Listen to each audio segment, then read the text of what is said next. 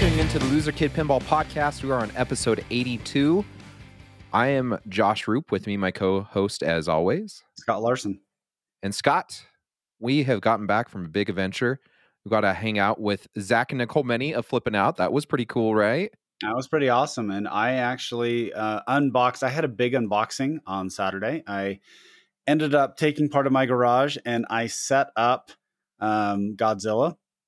Also set up Mandalorian, and then I have Rush, Iron Maiden, and Beatles. So now those 5 are in my garage. And again, if you need that machine, contact Zach and Nicole at Flipping Out Pinball, and they will definitely get you set up. A little bit more things are coming out. I forwarded their supply list on Facebook. But if you have that one machine you're looking for, just reach out to them and they can tell you when they can get it for you. So they're always easy to work with. And so reach out to them. Also, I unboxed Godzilla Premium at my house, and it has been quite the hit. The kids are fighting over it. I'm fighting to get time on it. I've played maybe a handful of games. It's quite the game. It's really impressive. Yeah, I was not interested really in it by theme, but man, that is a great game. And so if you're not interested in it because of theme, the rules, the artwork, the gameplay, it really does take you into the experience, and really it makes you laugh because it is campy and it's hilarious. It's probably the closest I'll ever get to an Aquabats game, and you know what? Yeah, that's fine. That probably is. Yeah. No, it really is great. I thought the rules were really a lot more. They were very accessible, which I thought was really refreshing, because there's a lot of games where I'm still trying to figure out the rules, and unless you have a lot of time to really immerse yourselves in the database, it's pretty hard to figure out what to hit. But Godzilla seems like it's actually pretty straightforward, and it's just a lot of fun. Yep, I totally agree. So before we get into the TPS shenanigans, I'm going to hurry and do a couple shout outs really quick. Greg Pavarelli and Levy Naiman have asked us to tell you guys that PinFest is coming up next month. May 6th and 7th, if I remember correctly. May 6th, 7th, 8th. Right around that date. It's going to be in Allentown, Pennsylvania. This is a Stern Pro Circuit Tour stop. So if you want to get some of those big whoppers, this is going to be the place you want to hit. I know District 82 is the hotness right now, and it's insane. But you want to do some other places that you don't feel so intimidated. Go to PinFest. So there is that. And then I also wanted to give a quick shout out to Orbital Albert. Pinball Nerds is back. If you don't know what Pinball Nerds is, we would consider ourselves a pinball podcast with a side of random tangents. Pinball Nerds is random tangents with a side of pinball. So Orbital Albert definitely is a great guy. Go check him out. And we also want to give our congratulations to Jeff Parsons. Sounds like he has teamed up with Super Awesome Pinball Show. So Franchi and Christian Line will be having that third host join up for more of their shenanigans. Yeah, and one other thing we did talk about Pin Brew last year. Pin Brew is actually this weekend if you're downloading it right now. It's April 7th through 9th in Ohio. So if you want to go check that out, it was a great show, and it was really one of the first ones to start when we were trying to come out of COVID and the pandemic. So go and check out Keith. Keith puts on a good show. And just tell him we sent you. Definitely. So let's get into the Texas pinball shenanigans. This is our first time. Yeah, this is actually a great, we can compare and contrast, right? You know, that high school essay contest where like we both went to Expo. It was our first Expo. Yes. We both went to Texas Pinball Festival. It was our first Texas Pinball Festival. Yes. And so just offhand, Josh, we have talked about Expo before. Yes. What is the vibe difference between Texas Pinball Festival and Expo? Because I feel they're both valid. It feels like they're targeting a slightly different audience. So I felt like Expo is very seminar based during the day. Up until about 5, there still are seminars past that. But after 5, then the vendor hall opens. You get to go play some of the newer games from Stern, JJP, American that's there. And then around 10 o'clock, if I remember correctly, that's when They literally come through and shut the game off on you while you're playing it. I think each night was slightly different, but yeah, it was they walk through and they are shutting things down. Yeah, correct. And the free play, everything's really segregated. You've got the free play area, you've got the vendor area, you've got the seminars area, and that was Expo. The food was fantastic. Don't get me wrong, I really enjoyed the food in Chicago. Texas, it felt like there was no walls. Vendors were mixed in with free play. There were shenanigans ensuing everywhere. The thing about Expo, it's like they're very cut and dry. Like they had security guards not letting you in till 5 o'clock on the dot. You know, you've got people like waiting to break down the barricade. Where I showed up a day early because of the flight shenanigans that had happened to me, and I was nervous because it said, you know, TPF didn't open till 5 o'clock on Friday. They were going at like 10 o'clock in the morning, and they weren't like, there was security there, but they really weren't stopping you if you decided to go in and start playing some of the games. So it was nice, especially that Friday morning, because I felt like I kind of had the area to myself. There were still people there. We were helping with TPN set up some of their booth stuff, and the vibes were just entirely different. I felt like it felt you got to meet a lot of pinball enthusiasts, and just had a blast. Like it, I think the first day I was there, Friday, we played a total of 3 pinball games, 1 game each, and we didn't even go to bed till 1:32. Yeah, so I flew in. I got there about 2, Yeah. 2, and then I came and I met you. And really, if there's one thing that I could describe it, it felt. It's a festival, and there's a reason why they labeled it as a festival, because it feels like a party. Yeah. It feels like a. It feels a little bit more like, hey, we are all here to have a good time. There definitely were seminars, but if you weren't going for a seminar specific weekend, then you could totally find other ways of doing it. I agree. And the tournament area, it was the funny thing is, I thought the festival floor was actually kind of cold. It seemed like they had the AC cranked up, which I totally understand because there's a lot of electronics there. The tournament area was actually pretty hot, and so I don't know if people who were into the tournament scene, that was a little different. But they did have a viewing area, which was nice, and so you could actually sit there and watch it in a separate room off. That was interesting. I actually went into the finals, the women's finals, on Sunday because I had some time, and it was really impressive. To be able to sit there and have and see more of a tournament style pinball. But yeah, I would say this seemed like it was jam packed over 48 hours. Yes. Plus a little bit. It seemed like Expo was more geared toward, hey, almost like a class. It was like a seminar. And then at the end of the seminars, if you wanted to go and play some pinball, you could. Yeah. So it felt a little bit regulated, I guess. Expo, even though I think it's really good at what it's doing, and the whole point of Expo is it's in Chicago. Yeah. And so I thought it was excellent at that goal, right? And the whole secret is knowing yourself. And Expo, that's where all the manufacturing is. So it seems like it's trying to draw a little bit more of the technical crowd. And Texas, it just seemed like, hey, we're here to have a good time. Yeah, and Texas was wall to wall. Everything was packed in there. I mean, there was still room to move. Don't get me wrong, but it felt like Expo wasn't using the whole area that they were given.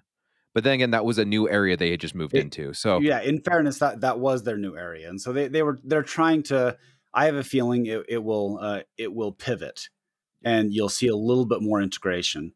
But yeah, I'll put it this way: if I were bringing my family to a show, I think I would take them to Texas, because I think there's stuff that's a little more family centric that a lot of people could do, as opposed to you and I would be great sitting in seminars because it would be interesting learning more about the nuances of pinball and what's going on. But if you are picking a show based on, hey, family's having a good time, and a casual fan can easily have a great time at this festival.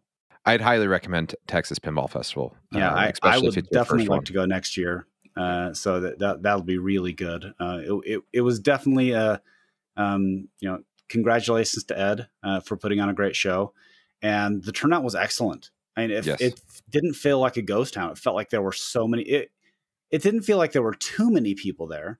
It felt like a critical mass of people, because there is something about feeling the energy, right?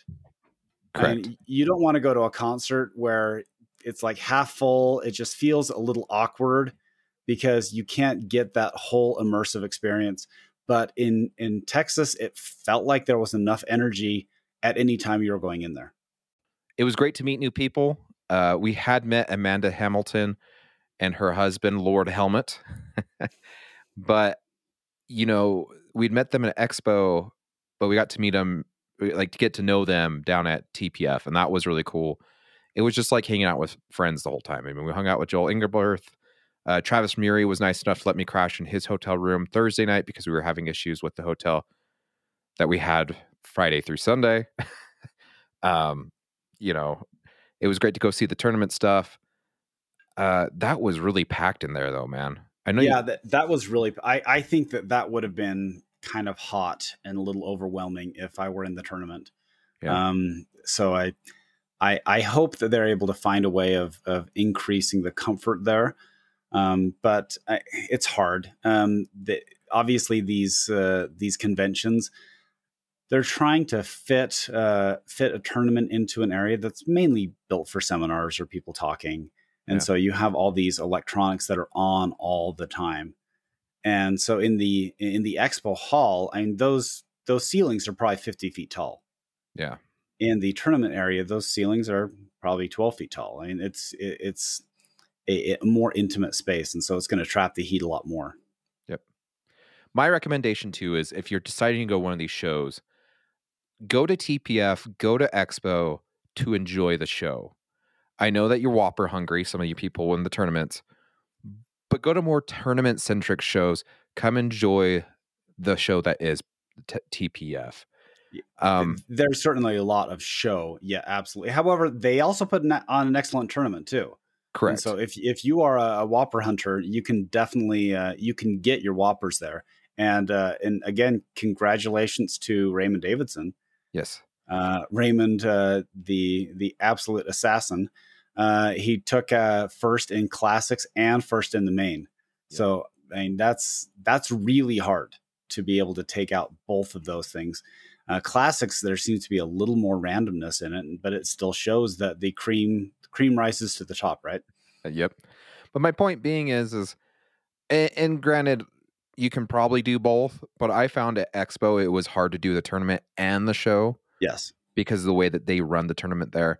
And I noticed a lot of people that were in the tournament I didn't see unless if I went up to the tournament area. And that's true. The tournament definitely takes over your weekend. Yes. So, but at the same time, if you are a tournament player, that's what you're going for. True. So there's a little bit for everything. Yeah, my friend Tony went down for the tournament, and that's the whole point. That's what he does. He competes. So also a big shout out to Charles. Charles was able to get a room down there. So Josh had a room, so we were able to find a way for Jeff Rivera from the Pinball Podcast, and so all four of us were able to divide up. And so it was great being at the hotel. So if you needed to run upstairs, it was very easy. I highly recommend at least getting a hotel close by. Well, and the nice part too is with Expo, I felt like a hotel nearby was still a walk, right? It was still little ways. Yeah. But a hotel nearby TPF was just across the street. Yeah. I mean, it was dense. It felt more dense. That's the best way of describing Texas Pinball Festival. It was over fewer days. The landscape was tighter. You still probably did want to either Uber or take the shuttle if you were trying to go someplace. You and I walked to that Greek place the first day, and that was that was with Lee. Excuse me. We looked on the map and found out a Greek place, which was really good. But we ended up walking about a half to 3/4 of a mile, and I think I would just Uber it next time. Well, even you and I went to, what is it, Chewy's Tex-Mex. Mm-hmm. You and Dennis Creasel walked there. Yeah, And Tony and I rode there with Zach Meny to the And lunch. Nicole, yeah, Zach and Nicole took you. Yeah, so We had hey, sat that was down fun. and Yeah. started eating salsa and stuff, and you were still a little behind. Like you guys, Well, I think we were 2/3 there, but Dennis and I were power walking. We were trying to get our steps in. So yeah. So the nice part is the hotel has a shuttle. Take advantage of that if you're down there yeah, as well. absolutely. Let's go through some of these games. I know a lot of these games are first time for us. Some of these are first time for the world, like Weird Al. Where do we want to start? We played quite a bit of these. You know what? Let's okay. I want to finish because I'm going to want to talk a lot more about Weird Al. So, let's start with Cactus Canyon. All right. In the seminar that Butch gave, and it's really impressive how he talks about what Chicago Gaming Company does for these games, in that Yes. they go through and look and see, and really Stern does a very similar thing to some level when they release a Vault edition. Because when they release a Vault edition, the first thing they say is, okay, what do we need to fix on the original? Yeah. And so they go through and figure things out. Now, Butch was talking about all the small things that they did on Cactus Canyon, because in Cactus Canyon is really the first one that they have released that it's expensive because it's rare, and it's because it's also an unfinished game. Correct. They weren't able to do everything they wanted to in Cactus Canyon, and so there were a lot of things that they really had to take to completion. But when it's talking about the mine shaft and the train, and he was talking about the guns and the lower apron and everything, it was really impressive. Everything they did, and I talked a little bit with Ryan. It was late at night, and I was talking, and he said that, they. I hope Ryan's okay with me sharing this. He's like, people haven't noticed, and so this is an Easter egg that they coded into Cactus Canyon, is that when they're doing the high scores, the default, I believe the default grand champion score is Lyman Sheets, and Yes. the back box and the topper, the lights go down and Lyman's initials come up, and then it's basically a moment of remembrance for Lyman and what he's really meant to the community. And I thought that was a really cool, subtle touch. And so look for it when you're out. I thought that was a very on point, respectful way to address his legacy. I even noticed in Godzilla they've also put it's not the Grand Champion score, it just says Grand Champion LFS. Yeah. And that's how it is on Chicago Gaming's Okay. Cactus Yeah. Canyons as well. Yeah. But I hadn't noticed until you pointed out after the Twippies, they had games set up Mm-hmm. in the room afterwards, and you just said watch this, and seriously, just all the lights go out, and it just on the screen it says Grand Right. Champion LFS. That's a really cool way to honor him. Yeah. I feel. Cactus Canyon. It's fun. It's still a work in progress, and they're getting there. And Butch said that people will forgive delays, but they won't forgive like quality errors. So So forgive being late, they won't forgive being wrong. yeah, basically, yeah, that's I think that's his exact quote. But yeah, that was a really a good way of putting that out. But people are willing to wait for quality. Yep. And so I know it's a little frustrating because people want their games, but that will be a solid game when it comes out. I agree. And some of them are actually out in the wild now. They're starting to trickle out. Starting to trickle out, yes. Yeah. But they're great game, definitely on the easier side of games. If you're looking for something that's a little more relaxed to play, this is definitely it. And it's going to be interesting to see what Josh Sharp and Lyman Sheets came up with. See if it kind of makes it a little more brutal or whatnot. But I think it'll probably make it a little more challenging, but just like any other rule set, a good rule set has a slow curve and then it goes up. It has an inflection point where that's when you get everything all set up right, and then your scores blow up. That's the perfect way of doing it. So Cactus Canyon, we definitely a thumbs up for us. I love Chicago Gaming's quality, and it's funny because like in the seminar, you can go back and watch the seminar. I actually recommend watching this one because there was a lot of details about Cactus Canyon. Yeah. But it was funny because like they brought it to Expo, and he just kind of went through all the stuff that they had tested, and like stuff we weren't even seeing or you wouldn't see unless you tore your game down. And they're like, yeah, we see this and this and this, and we decided to fix it. Like there was like chipping in the playfield in the back by Bubba or Butch, whatever his name is. But it's like in a little hole that's not even really part of the Bad Bard or something like that. Yeah. And it's in a place that you don't even you wouldn't even notice. So you don't see, and it doesn't actually affect the gameplay. So it's just like, it's really cool for them to bring up this kind of stuff. And then they showed how they've already fixed that. So it's like, it's a problem they didn't really need to bring up because no one was ever going to see it because they've already fixed the issue before it even came out, you know? Let's talk Alien. Okay. I'll let you go first on that. It is a wide body game that can be narrowed down to a standard body, in my opinion. The left side, like you eliminate that scoop on the far left and just bring it in the couple inches or whatever it needs to be. And it would speed up that game. And I feel like it'd be a lot more fun. It's a fun game. Don't get me wrong. It's just not what I'm looking for. It was a little frustrating because there's a scoop kind of top center, kind of to the left of the top center, just to the left of the Alien. And I don't know why, and I know you can adjust this, but they had it so it would shoot it straight down the middle. And there's a post in the middle. And so it shot right perfect between the post and your flipper. There was no way to get on it. And that was frustrating. So I was telling everyone that we were playing with, don't shoot the scoop. Yeah. Because your ball will be over. The challenge I had was a similar thing, but on the left side. There's like a little scoop area on the left side where there's kind of a hidden flipper there. And if it comes out of that and you don't hit the flipper, it does the same thing. It just dumps it right down the middle. So yeah, and that could probably be fixed with coding too.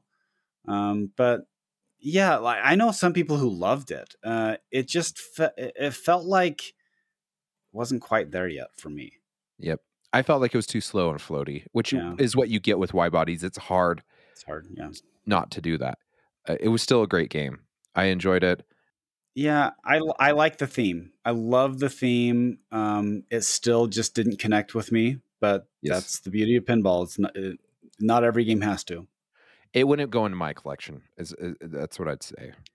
But I do know some people who ordered it. Yeah. So and they really liked it. And so I was like, well, okay, good for you. Like I'll come over and play it. That's one of those games. That's the perfect description. I love Alien enough to have a friend buy it so I can go play it. Well, it's not like South Park where I would just walk away. But yeah, the Alien, it was okay. I love the theme. And maybe with more time on it, I would understand it a little more. And admittedly, at expos or at festivals or anything like that, it's a little hard because you have like 300 games drawing from the power. And so usually the flippers are a little weak, and usually they have the games, angled down. And so even a fast game can play floaty under those conditions. So it can be a little hard to get a true test of what it's like. And then next to Alien was Funhouse 2.0. I know this isn't a new game, but it is one of the 2.0 kits that seem to be running rampant as of late. Mm-hmm. What were your thoughts on it, Scott? It's a fun cosmetic upgrade. Yep. So if you're looking, and I would put the same thing as like the Flyland design stuff, what Brian's doing. I have the alternative Translite in Medieval Madness. Yeah, and I think it's a fun way of modernizing an older game, giving it a facelift. It's if you are a huge fan of Funhouse and you want to make it a little more modern, great voice work with Mark Silk, and being able to do that, then that's a lot of fun. But it really is catering for that crowd. Like you have to have a Funhouse, and they seem to be getting kind of hard to find right now, surprisingly. That's what I would say. If you own a Funhouse and you're looking to revitalize it a little bit, I would recommend this.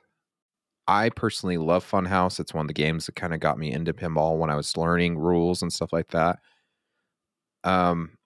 It's definitely a good price for a 2.0 kit. I think 3,000 is not out of no, it's not 3,000. I apologize. It is 2,000. Mm-hmm. I really don't think that's that bad for an upgrade kit. Considering the topper's like $850. Yeah.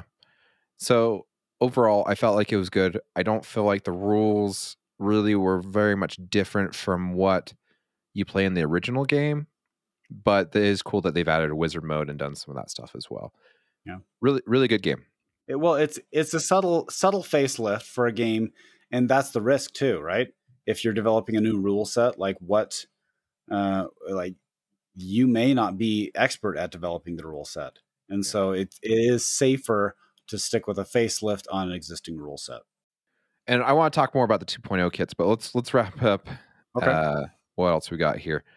We got Halloween and / Ultraman. Okay. So we play both. The challenge with Halloween is it still feels like the code, it doesn't flow as well as I would like it to. It still feels like there's some downtime. And I think there's still some bugs in the code. I had, of the 2 games I played, it lost a ball. And so it was searching for the ball, and I'm not even sure what eventually happened. I think it may have just ended the ball. Yeah. And so, and I will take that up to coding issues. So after that, it's a beautiful game. In fairness, on the Pinball Industry Awards, I actually voted Halloween for the best art package solely on the impact that single art package had, because the art package alone sold the game. And so that's what I thought was most impressive about it. I think it will get there. The coding will get there. The layout still is not, it's not my favorite. It still feels a little bit like it's like a different version of Whitewater, and then it seems like it has the multi-level thing on the right side. And there's something that's really odd, and it would just be really, you would get used to it. But the balls come out above the flipper, and they come out from like a hidden hole, like a subway. They call it like an elevator. So it's just a little, it's literally what you would think, an elevator that pops up underneath the plastic. But you can't see it. And so and there's a flasher there that tells you it's there, but it's just odd, just because your mind is programmed to follow a ball. Yep. And so it's a little different. Well, what was odd about that part of it, though, that really threw me for a loop, is you'd shoot it in the scoop or whatever it was. You'd start your mode. You're watching this video, and I'd finish the video, and all of a sudden it's counting my bonus. And I'm like, why is it counting my bonus? During me watching the video, it had brought the ball through the elevator, and I already dropped it. I wasn't paying attention because I was watching the video. Yeah. And again, I think that goes down to code, right? Yeah. Yep. But so compare or contrast. We actually, in fairness, we said, well, we need to go and play the Ultraman code. And it wasn't just us. We had eclectic gamers with us. We had Tony and Dennis with us. Yeah, and they had a very similar experience. Yeah. So we went to Ultraman, and Ultraman's better code. Like it seems to be integrated a little better. And so which is why I'm willing to expect that Halloween will get there. Yeah. Because Ultraman is actually the better option right now. It is a little odd that if you look at the 60s sci-fi art thing, it does feel like a different version of like what Godzilla is. Yep. The vibe anyway. But it seemed to play a lot better than Halloween, which is why I at least have hope that Halloween will get there eventually. I really wasn't a fan of Halloween or Ultraman. It was all right. It was easy to figure out how to start the multi-ball because it's the 3 scoops on the left. And that's honestly what I just started doing, because we even got to play Halloween uninterrupted after Twippies for a while. Mm-hmm. Yeah. And I was starting to figure it out. I got the grand champion on it, and by the end of it though, I felt like I was playing it to do research. I wasn't playing it because I was having fun. It still doesn't have that one more game feel. It doesn't to me. And the weird part was I got grand champion, and I never went to the upper playfields. I never went to the middle or the upper. And so I didn't fully understand why they were even there if I was getting high scores without. And I get that it's integrated to the code and whatnot, But this is the big feature of the game, are these upper playfields, and I never went to them once of all the games I played on Halloween and Ultraman. Yeah, it is for a target demographic. I guess I'll put it that way, in that it wouldn't be my only game if I'm buying one game. However, if I had a big game room and I was looking for something to mix it up, I would, at this point, I would only consider the Ultraman. But if you're a huge fan of the Halloween, then I would wait until the code gets there, and then you can probably pick it up. And last but not least on our list is Weird Al. Yeah. We only got to play this twice, right? Well, because the lines were ridiculous. Yeah, the lines were ridiculous, and the challenge that I went back on Sunday. Like, you had to fly a little earlier, so I was there on Sunday, and I actually went and played it again. But the ball kept getting trapped under the left. It was like a ramp that went up and down. Oh, yes, the right ramp. But you know what? Wow, it's fun. Yes, it is a really cool game. It's a really cool game, and this would make me consider buy a P3. Yep. So one question I have too, Josh, is when you swap these things out, and we'll definitely talk with Jerry about this, or someone, Colin. We've reached out to Colin. He's one of the coders on it, and we'd like to have him on to talk about it. But I'm wondering, when you take that playfield out, is there like a suitcase or something you put it in? Like, how do you protect it? So Ian Harrower, Gamma Goat. Yeah, okay. You can get a hold of him. He has made just a little 2x4 rack. Okay. Or a rack made out of 2x4s that he actually has made that will slide underneath the P3. So he just slides out, has his modules in there, switch out the one that he wants, and slides it right back under the machine. Okay, but it's an aftermarket thing, right? Yeah, it's something he had to build. Right. And so I'm not aware of something that they offer. Yeah. And I've watched these. You can watch them replace these modules. I watched Sean Fliptronic in less than 5 minutes. It's pretty impressive how quick these come out. The old one comes out, the new one comes in. Yeah, no, I think it's super impressive.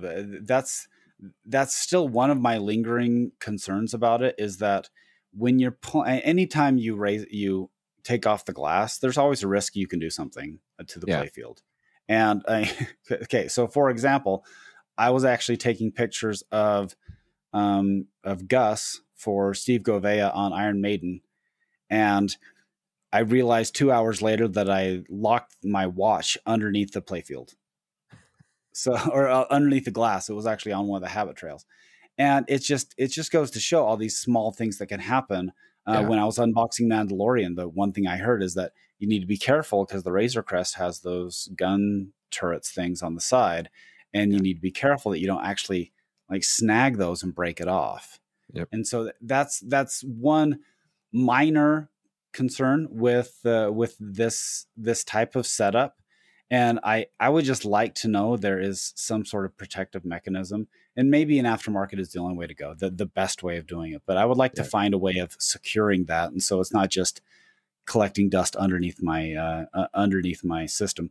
Now, that being said, Weird Al's great. I think it's a fun game. It seems like there's a lot of depth. The music seemed fun, but not overwhelming. I think now Harvey the Wonder Hamster, I think I saw that on every person. That must be the easiest mode to get. So it's a lock ball mode. So you lock 3 and then you get the multi-ball or whatever. Yeah, so that must be the easy one, because I saw almost everybody get that. Yeah. But really, it felt really cool. It has taken P3 to a next level. And if you're I would absolutely consider having a P3, given seeing Weird Al and where they're going. Yep. And I thought the flippers felt great. The flippers felt great. I want to give my cons first. Okay. I did not like the upper flipper placement. You cannot see them. They are hidden, yes. And the only way that you could really figure out where they were at is on the screen on the playfield. There's some arrows right in front of them. And so you've kind of got to mentally figure out, unless if you tilt your head way to the side to see them. I wasn't a huge fan of that. I don't mind the 2 buttons for the flippers, because like the lower flippers are one button, and then the upper flippers are another button, right? Or Right. you can tie them together, but you can't stage flip with them. Right. Exactly. That was my biggest con, was the upper flippers. It was driving me insane. Okay. This really isn't a con, but like I can see it as like if I put it in a column, I'm going to put it in the negative column. I felt like the animations were kind of childish. And Okay. when I say that, I mean like something you'd see on like a Nickelodeon cartoon. Well, okay. The funny thing is, I was actually going to bring that up. I was like, it kind of felt like Captain Underpants. Yeah. Yeah. And there's nothing wrong with that. But I felt like, I guess with the music pin, you kind of expect more assets of the actual person. You don't see like just an operating table, you know? Sure. I thought it was fun though. I felt it was a, yeah, I guess that's the best way of describing it. It's a Nickelodeon cartoon, which is solid, but hey, in my house, we watch them all the time. So Yes. it's fine with me. The pros, this game would be fantastic for my family. I think with the Nickelodeon-esque animations, I think it's a negative and a positive. Right. It depends on your situation. I think it'd be a major positive for my house. I think my kids would love it. The insanity of the upper portion of that playfield, just trying to figure out where the ball goes and all the diverters and everything, was pretty amazing. They had one of these just sitting on the side that you could play with. Mm-hmm. That you could just kind of play with the habit trails, and it was insane. They have like a 3-way diverter, Mm-hmm. and depending on which way that was going, it would divert it, this way or that way. And it was just way cool to see some of the innovation that was in this game. The sound system was amazing. Yeah. And the back box was really cool because it Yes. had the speaker panel was really cool, right? Yeah, you could feel the music in your hands as you're playing the game. You could feel the vibrations and whatnot. And honestly, it was the only game that I started playing. I'd hit the start button and it got me hyped. Mm-hmm. That UHF intro song and Scott Denisi working everything together was amazing. It all felt really good. Like you said, I totally agree. This would be a definite plus column for me to buy one of the P3 systems, the multimorphic systems. I'm not there yet. 11.3 is still, I get it for a one game, but I think people who buy it will drop 20,000 and just get all the games. Yeah. It's like buying if you're buying a Nintendo, you're not just buying it for Mario Kart. You're going to buy, you're going to buy Dr. Mario. You're going to buy Metroid. You're going to buy Zelda. So all these extra ones. So the additional levels are actually pretty reasonable. Yep. So and at the end of the day, when I was done playing Weird Al, it definitely had that feeling of play just one more, one more. Yeah. I started asking people. I'm not going to start naming names because I'm not going to throw anyone under the bus. Mm-hmm. But I started asking people. I said, at TPF, the games that you've seen, excluding Godzilla, because we know everyone loves Godzilla. Well, okay, but Godzilla was announced before, so correct. If you had to choose between Weird Al or Halloween or Cactus Canyon or some of those other games that had just come out, Alien, 9 times out of 10, the person would say Weird Al. Right, which I think shows how they have leveled up with this. Yes, like this is they have taken it to the next step, and I would certainly love to get a hold of one of these and play for an extended period of time. I agree. So, like I said, I would still highly consider it. Getting one of these in my home. It just, like I said, that barrier of entry. Maybe I'll wait. You can work with Jerry when they're going to these shows, and you can get a package deal. That's usually hit up Jerry if he's going to be. They're always at Texas Pinball Festival, but if they're going to Expo, hit them up. And that's the other thing too. They've been so busy with these. They project that they will always have a year wait on the machines. So if you want to get on them now, because it's probably going to be another year. Regardless, because they're going to start releasing a game a year, which they've proven they've done with Heist and Lexi Lightspeed. Yep. I mean, they're making games. And So it is a different demographic, I mean, legitimately. But this is the first one that feels l- less like a gimmick. Like some of the other ones, like Canon Lagoon, it feels like, okay, this is a Chuck E. Cheese type game. yeah, Like that's what it felt like, which was still fun, but it's not the same level as like I think you could actually put this in a tournament. yep. Like that's how much of a jump up this was, and it's narrowing that gap when there are a lot of people like, oh, that's not pinball. It's pretty hard to look at Weird Al and not call it pinball. The only other thing on the list is 2.0 kits. Really, the only one else that was there was Totan 2.0, but it was just there in talking about. It wasn't really there to play. And honestly, the people that went to the Mirko interview seminar, whatever it was more interested about the play fields than they were Yeah, yeah. about Totan. And I don't blame them. But we're not going to get into that because Yeah, I yeah, think you can go watch the Creasel interview. Yeah, you can go watch the interview. You can listen to Creasel. Creasel on Pinball Show did a great job of covering it. So Yeah, I'm going to direct you there because yeah, he was spot on. yeah. But I would say so. Josh, which game do you think had the most wow factor at the show? Most wow. It's hard. It really is because for me, I love Cactus Canyon. It's Yeah, got a lot of bling to it. But I really think Weird Al had an amazing wow factor. I Weird Al had the best showing. Yeah. It did for the first option of a game. Now, to be fair, I have played Godzilla before. Yes. I own a Rush. I Yes. have played Mandalorian before, and I mean, that's so why we're kind of discounting Stern out of this conversation a because little bit, yeah. I am removing Stern because I've had a lot of experience with everything, and so this is more of the it's the others. This is the time for the others to shine, yeah. and so of the best in show of the rest, I would. Weird Al felt like a professional game. Yeah. It was fun.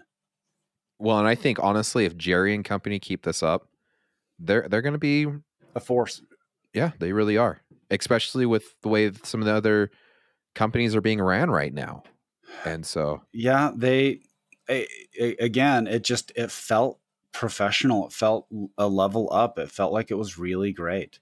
well, it's funny because we played Cannon Lagoon, and you can tell why people would play Cannon Lagoon and be like, "Yeah, this really isn't pinball." Okay, but it was fun. Okay, It was it was fun, fun. It was absolutely fun. But it but felt you like wouldn't. felt You like a don't sell carnival me. game. Yeah, Felt it like a did, and carnival you game. wouldn't. Yeah. And you wouldn't sell me on a P3 system if No, I had Cannon Lagoon. no. However, it seems like you have like Can Lagoon. Okay, that was fun, right? And then you have something like Sorcerer's Apprentice, or you have kart racing, and then you have, so it feels like every step, you have heist with the crane thing. It seems like everything is going up. They haven't had a step down yet Yeah, in a subsequent release, and they're on a good trajectory. yeah. Momentum has built, and they just keeping that train rolling. Yeah. So next on the list, we went to the Twippies. We actually presented at the Twippies. Yeah, we were able to present best artwork, which is that's one a great one. So let's pull back the curtain just a little bit because we did present. We received an email at the beginning of the week with a map of where to go backstage, a list of the order of everything was going to be presented, and what position we'd be presenting at. So I think that's why a lot of us were confused when the slideshow wasn't going in the order that us as presenters were told. let's start with the challenges. Okay. Okay. And then we'll end on the high notes of what was going on. Yes. And maybe suggestions. Challenges. The out of order video was definitely challenging because it became it was awkward for presenters who were up there because it even affected us because we were supposed to do best artwork and then best rules popped up. Yeah, it popped up and we're like, oh, okay, well, it also, in fairness, it was a little bit of a down year in that there were 3 Stern games that were competing for with against each other, and really one of them really bubbled to the top, and so it was kind of a lack of diversity and opportunity on that.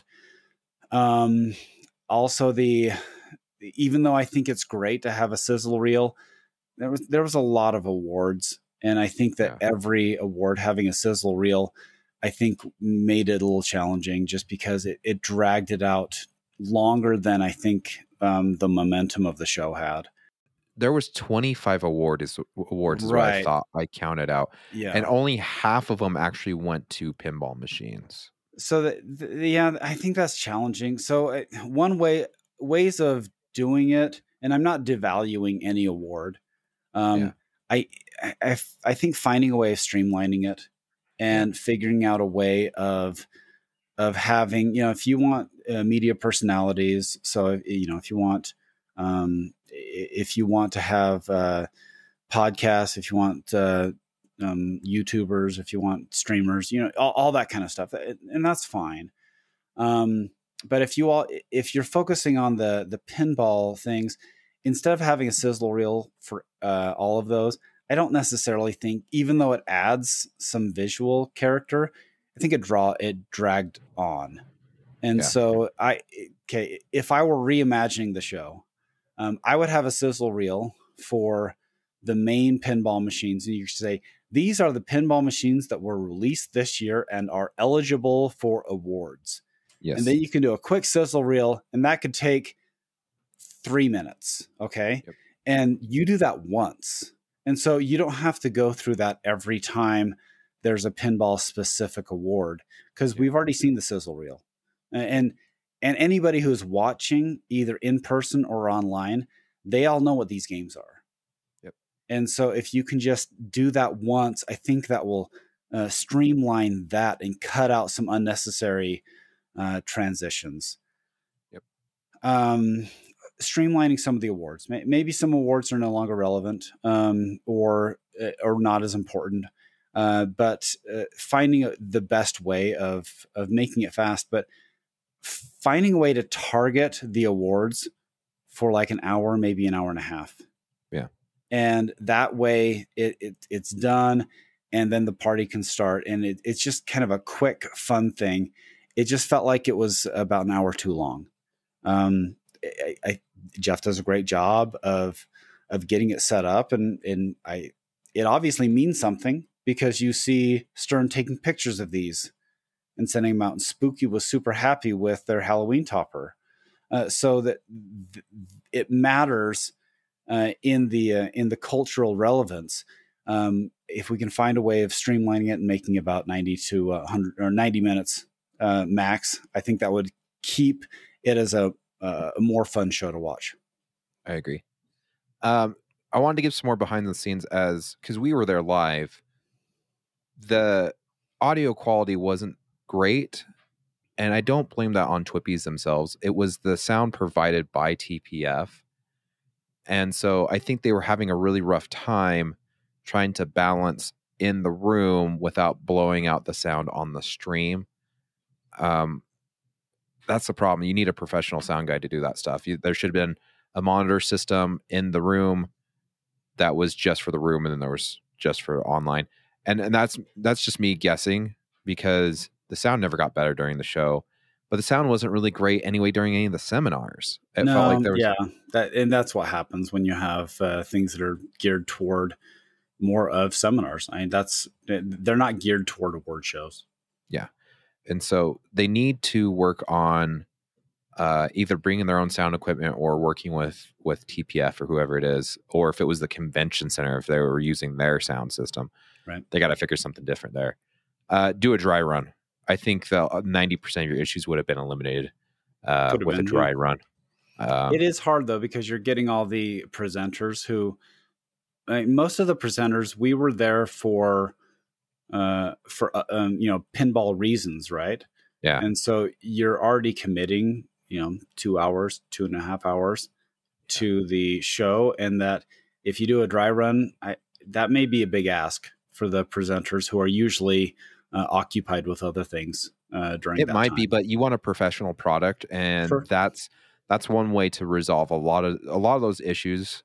Could have been resolved that night with a dry run. Sure. I don't know about the sound equipment. Like I said, I don't know exactly who provided that, but I know that it wasn't necessarily Toby's fault.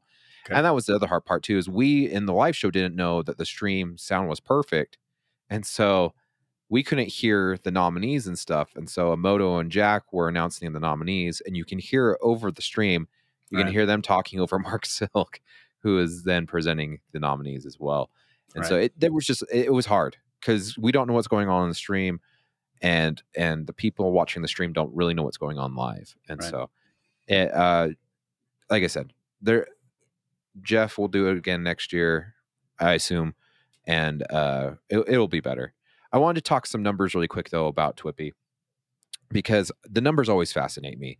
Every year they release a portion of the numbers or whatever it may be, and last year they gave us a really good chunk of the cumulative points. So they turned over to a new system. So if you can get a first place, second place, or third place vote, or no vote at all. And so they have a point based system depending on if you got first, second, or third in a ballot that goes towards points, and then your cumulative points put you somewhere in the standings. And so last year they gave the percentage of points total, and so and then they gave you a list of first round votes.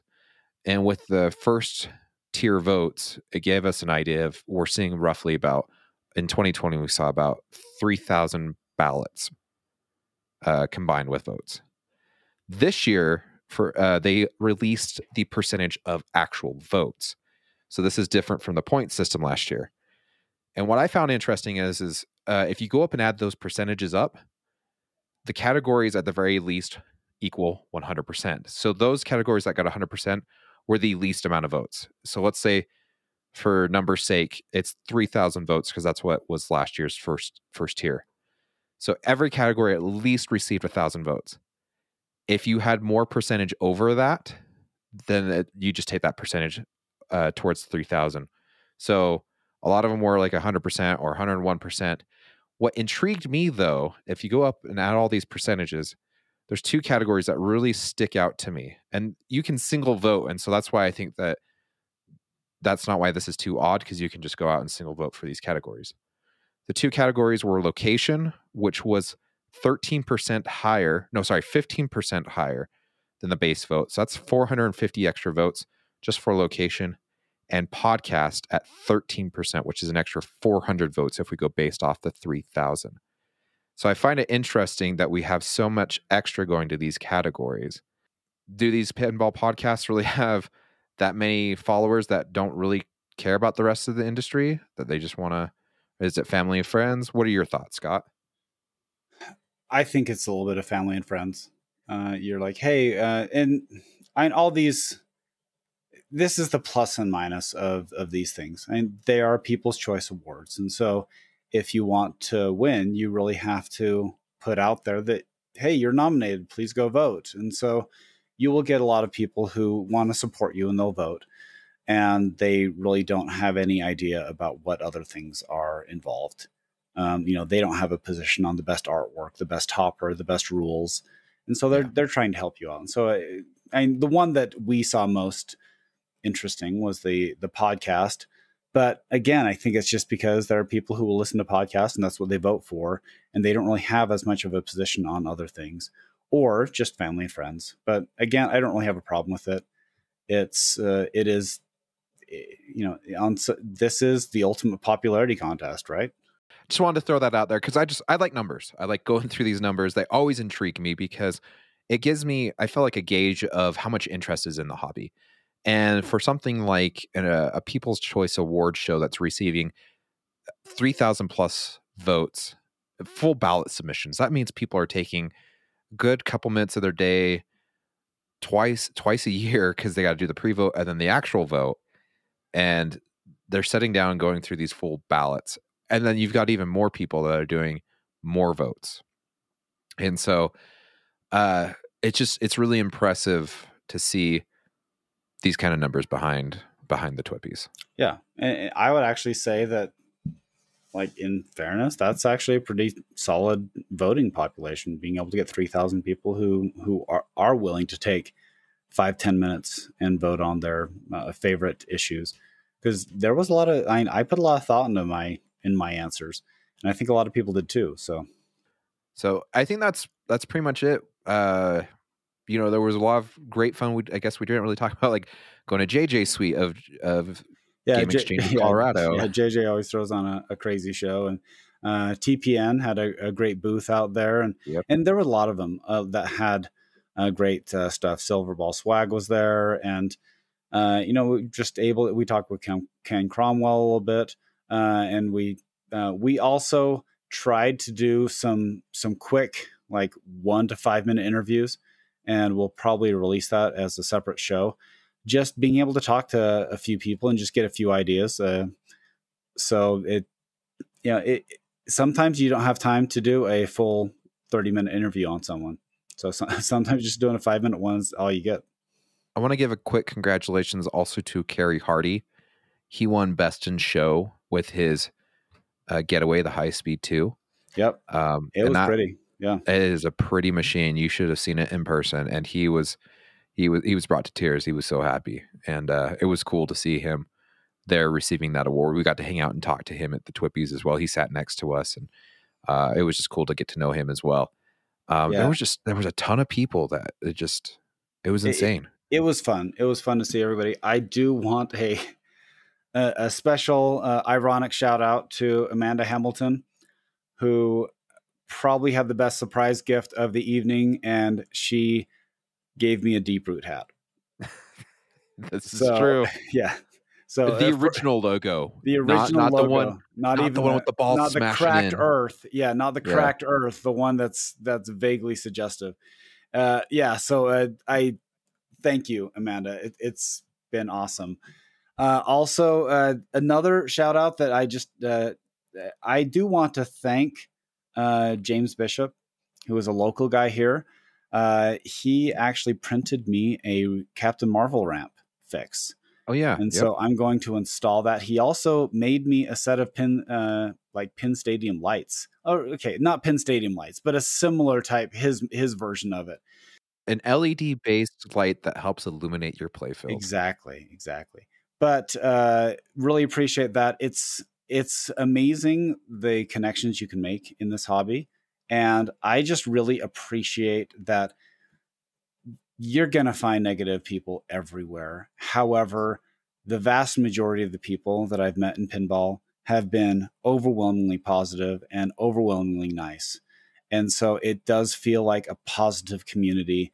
And so the experience has been great, which is why it was so much fun to see people that I've really been friends with for years, but really at Texas, I met them in person for the first time. Yep. And, so that was a great, again, a few notable people, Tony Murphy, I've talked to him a lot on the phone, really great friend. And we were able to meet up at Texas.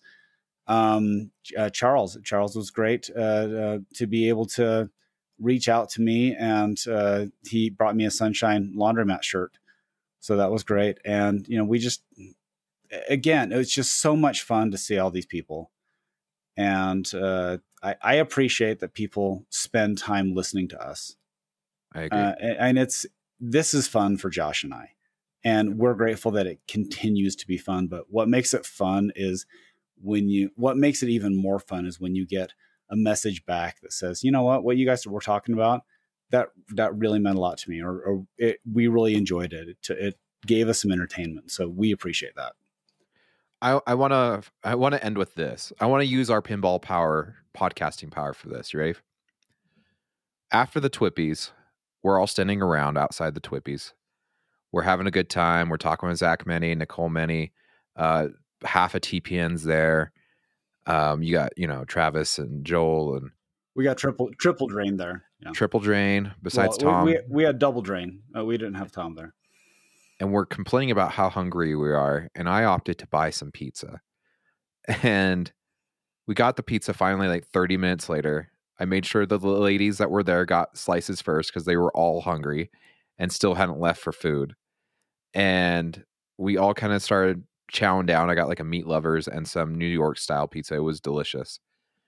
And some random dude that no one knew who he was walks over, grabs 3 slices, chows down right next to us, and then just walks off. And I'm like, dude. No, you didn't. This You just kind of looked at him and you're like, okay. So my suggestion is there was no free food at TPF. If there's pizza on a table, the water was free. There was plenty of free water. Okay. You know what? Hey, the guy just felt like it was a festival atmosphere. But okay, by the way, no. Okay, sir, all right, no. All right. Okay, yes. So we had someone steal some slices of pizza. Yes, so someone who was feeling a little full of themselves to steal our pizza. But you got to understand, we were all hungry. We all went like 10 hours without food, especially the Twippies had ran long.